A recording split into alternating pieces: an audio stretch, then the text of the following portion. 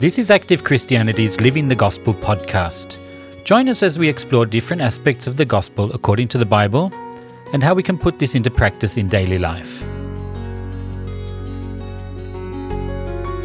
Hi, everybody. Welcome to another episode of Living the Gospel. I'm Kathy. And I'm Julia. And the topic of today's podcast is, it was kind of inspired by one of my favorite quotes from a woman named Esther Smith. Kathy, who's Esther Smith? Well, we do talk about her actually quite a bit. Like Malenko and Eunice had a whole podcast about another quote by her, which is Malenko's favorite quote. He's mentioned it, I think, several times. We're living here to be formed for eternity.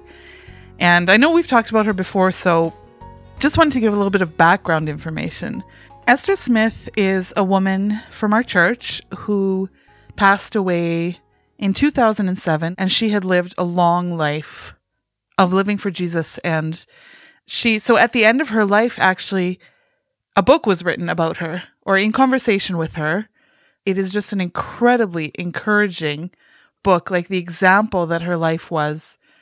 Yeah, she wasn't anyone special in terms of ministry or position, but she just had so much content in her life that they wanted to write a book about her. And actually, one of the men in our church went to sit down with her and have a few chats with her so that this book could be written. But she was very adamant that she didn't want any honor brought to herself. So what she said to him was, if this book is published after my death, neither you nor I should end up with any honor. Only God should receive the honor, and it is only him to whom the honor belongs. So she had no desire to tell her life story, it says, but if there was any possibility that anything from her life or anything she could say could be of help to someone else, then she was willing to let this book be written about her. And it's just a gold mine. It's absolutely incredible. And in the end, it has been an incredible help and blessing for so many people. So anyway, I have one quote from her book up on my wall, framed on my wall, and it's, not seeking our own is an extremely good solution to every problem. And in a way, there's not too much to add to that. Yeah. It speaks for itself. Yeah. But we thought about it a little bit, and we thought that we'd talk about what seeking our own is. So in other words, selfishness. It's just another way to say selfishness, right? Yeah. So what is selfishness then? Well, I think if you really think about it, the underlying root of what selfishness is sin, right? It's wanting the best for myself, thinking of myself first, putting myself first, my own desires, my own, and what it boils down to is my own will, which we know is exactly what we need to overcome in this life so that we can do God's will. And I think too, like even, I'm not sure if this is the case everywhere, but I feel like I haven't heard the word selfishness used too much in sermons and things like that. Right. But what it's come to for me is that it's actually just a simpler, more practical term for pride. It is actually, right. Egotism. Yeah. Because it's just all about pride it's just I'm number one and I'm the most important and everyone else I'm the center and everyone kind of revolves around me. Right. And that's what the attitude of it is. I know for myself, there are certain things about myself that I've always known. I know that I'm lazy. I know that I think that I need a certain amount of time for myself every day and all these other things. But I kind of got a revelation a year or two ago that all these things that I thought were kind of a bunch of different things were just manifestations of selfishness. They were it was just the fact that I was just selfish and I hadn't really realized it. That it's not that I'm lazy. I mean, I am lazy. Don't get me wrong by nature, but it's a manifestation of the fact that I'm so selfish that I think that I need so much time to sit on the couch. I need to take care of myself and this and that. Right. And, so it really became something that I started to work with. And as a result, this quote has been a huge help for me. Right. So I was thinking, like, why is it so important to overcome selfishness? You know, like what is wrong with it in a sense? And I mean, I guess if I think off the top of my head now, the short answer is that it makes everyone miserable. Right. Me and those around me. Right, exactly. So, you know, you think that I need this, whatever it is for myself, but in my experience, that's never made me happy. Right. Even if you have this, you know, kind of middle finger to the world attitude that I'm fine just the way I am, and you build this protection around yourself, you end up lonely there. You really do. It isolates yourself, really.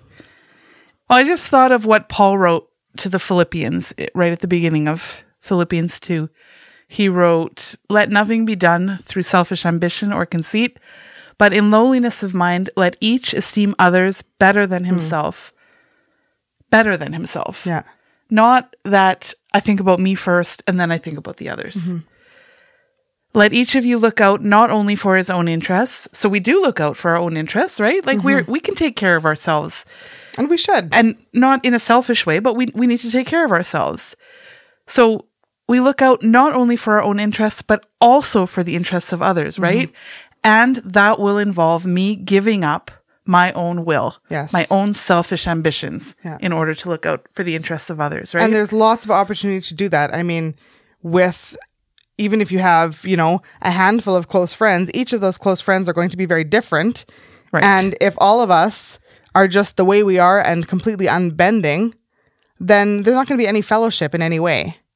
There's no need to worry that you're becoming a doormat or losing your own identity by changing things that are in your nature, ugly things that are in your nature, to make it better for someone else. Right. And we're not talking about changing your personality. No, of course not. We're talking about getting rid of things that are selfish, that make it hard for others to bear you. Things like laziness, like leaving everything to someone else because I don't feel like it, for example. Being that person who always has to have the last word in a discussion, or always has to be right and creates strife in that way. All of that needs to go. Yeah. Stubbornness, for example. Yeah.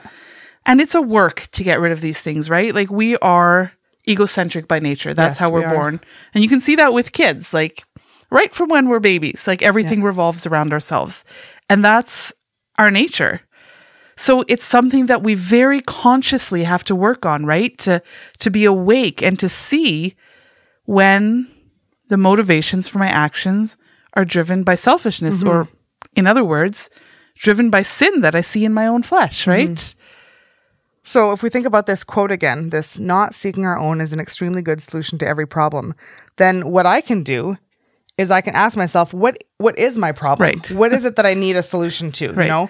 Am I lonely? What we talked about, if you're feeling lonely, take a look and see if maybe you feel so lonely because you're not willing to be that good friend to somebody so that they're a good friend to you. Right. Could the solution be that I need to stop living for myself? Well, Jesus talks about laying down our lives for our friends, right? And I mean, the odds are very good that that's never going to be a physical laying down of our lives, but to lay down my own will, give up my own pride and my own opinions and my own demands for someone else, for example. Well, when you think about when we look at kids who are, so selfish and stubborn by nature, because that's how human nature is, and they cling to these things that when we as adults look at them, we see how ridiculous it is. Right.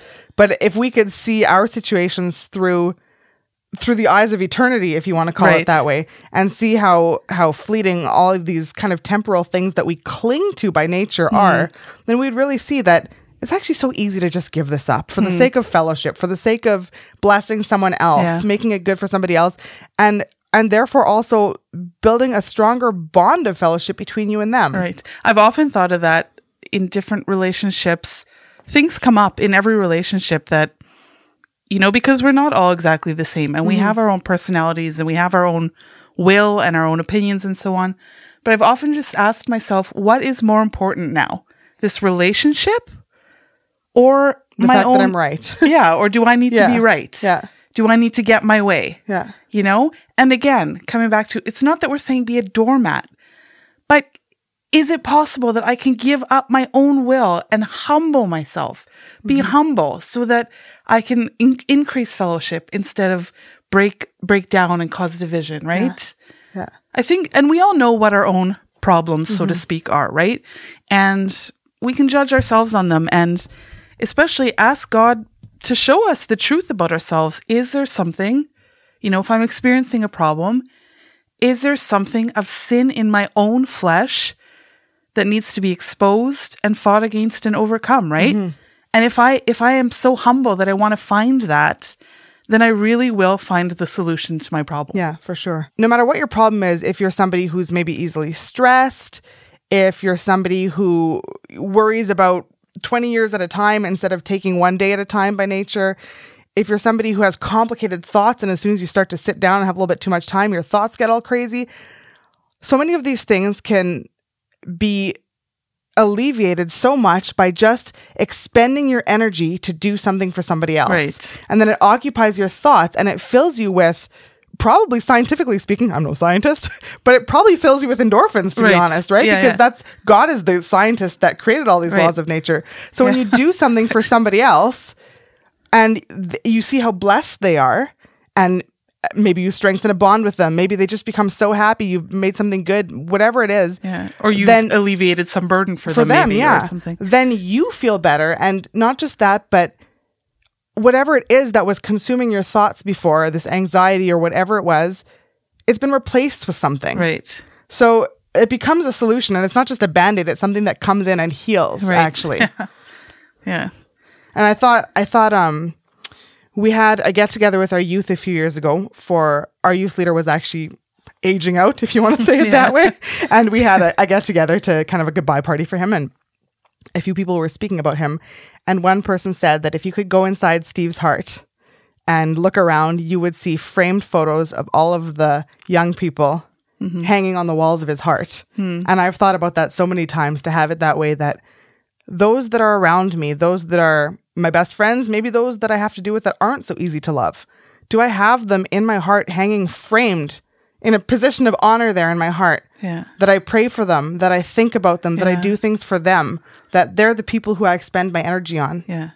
How completely different is that from being so obsessed with my own desires and my own will and demands and opinions and so on. And then my heart's just full of this, I'm just imagining this tempestuous cloud of my own thoughts and anxieties and everything just swirling around in there. And instead to have that clean, pure heart that's filled with care and love for the others. And it starts, of course, with a love for Jesus and wanting to be pleasing to him, to my Savior, right? If I start there, then it spreads out into all other areas of my life. Well, and what did Jesus say? He who probably deserved honor and being served or whatever more than anyone else, he said that I did not come to be served, but to serve. So to have that attitude, that's the most noble attitude of heart that you can have. And there's no way that doesn't fill you with a life of content and just a fullness in your heart that you can't get from trying to fill it up with stuff for yourself. Right. I thought too about what Jesus prayed in the Garden of Gethsemane there, where he said, not my will, but yours be done. And what is my will? It's my own selfish desires, right? And Jesus was human. And I think this prayer that he prayed there proves that very much, that he had a will. Because he said, not my will. So he had a human will. But because he had this humble desire that God's will should be done instead of his own, he never sinned. Right. That's why he never sinned, because he had this complete humility of heart. Not my will, but yours be done. And I thought for myself, if I also have this humble heart, this humility, that my only longing actually is to do God's will and not my own, then I too can come free from sin as God gives me light over it, right? And it's a work, it's a process. He gives me light in varying degrees as I go through life. I don't see my whole sin and my whole flesh at one time. Thank goodness. Yeah, exactly. He gives grace that I can overcome it step by step. And then I become free from those selfish ambitions and desires, little by little. And life becomes better and better that way, right? It does. And like you alluded to, it is a battle, and we can take great comfort from the fact that it was also a battle for Jesus. It was, what does it say when he was in the Garden of Gethsemane and he was praying that his sweat came down like great drops of blood? And I think he even said, if this cup can pass from me. Yeah, he did. But nevertheless, not my will, but your will. And the fact that he pushed through there and prayed and got the strength and then went knowing that he was facing crucifixion and death, what a tremendous eternal result that had for so many people, him laying his life down. And in the end, he arose from the dead and went and sat down at the right hand of the throne of God.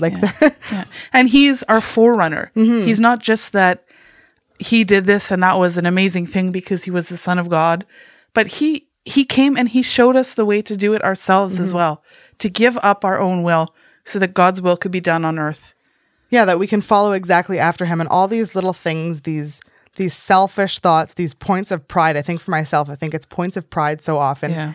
They can just be done away with, and it becomes life becomes extremely light, actually.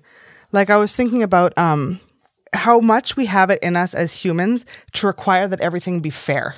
And then these little points of pride that become like, oh, I've been mistreated. I deserve this. I shouldn't have to do this. All these things, they cause so much unrest. But if instead I can just give that up and be a blessing, it's so much better.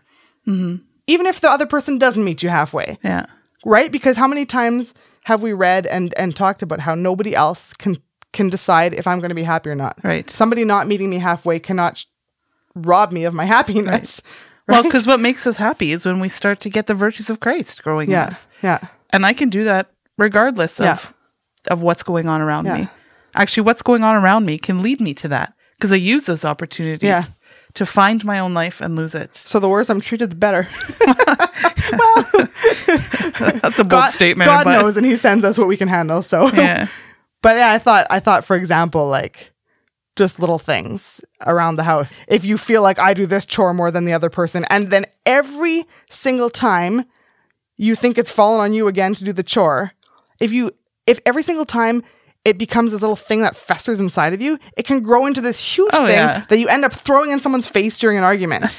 Whereas instead, if you just, every single time it comes up, just put it to death quietly. It takes 2 seconds. Yeah, because especially when you think about it rationally, this is a tiny thing.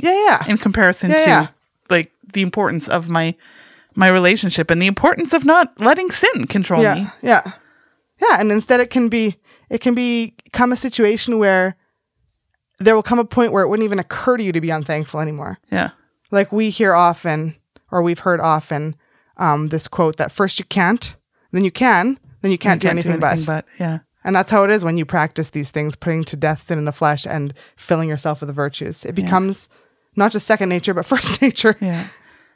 And it's just an incredible life that we get to live, that we're allowed to understand these mysteries and live this life that just becomes free and light. I just was thinking about this song we have in our songbook, Ways of the Lord. And there's a verse that says, "There is a life so full of weight and content, a life of mercy, love, and righteousness, a life possessed by those so poor in spirit, a life for those who walk in lowliness." And to me, that's just goals. It's goals, exactly. That's what I want my life to be. So thanks for listening again today, everyone. And I hope that we've been able to convey a little bit of what we've gotten from this quote from Esther Smith. Maybe, you know what? Maybe we'll take a little peek through the book and see if there's anything else that we can pull out and bring to another podcast episode, because this book is full of gold. Yeah, it is. So, reminder that you can find us on Facebook and on Instagram and follow us there. We always have lots of stuff we're posting there to encourage and edify each other. So, look for us there. Yep. Thank you very much for joining us today. We'll see you next time. Bye, everyone.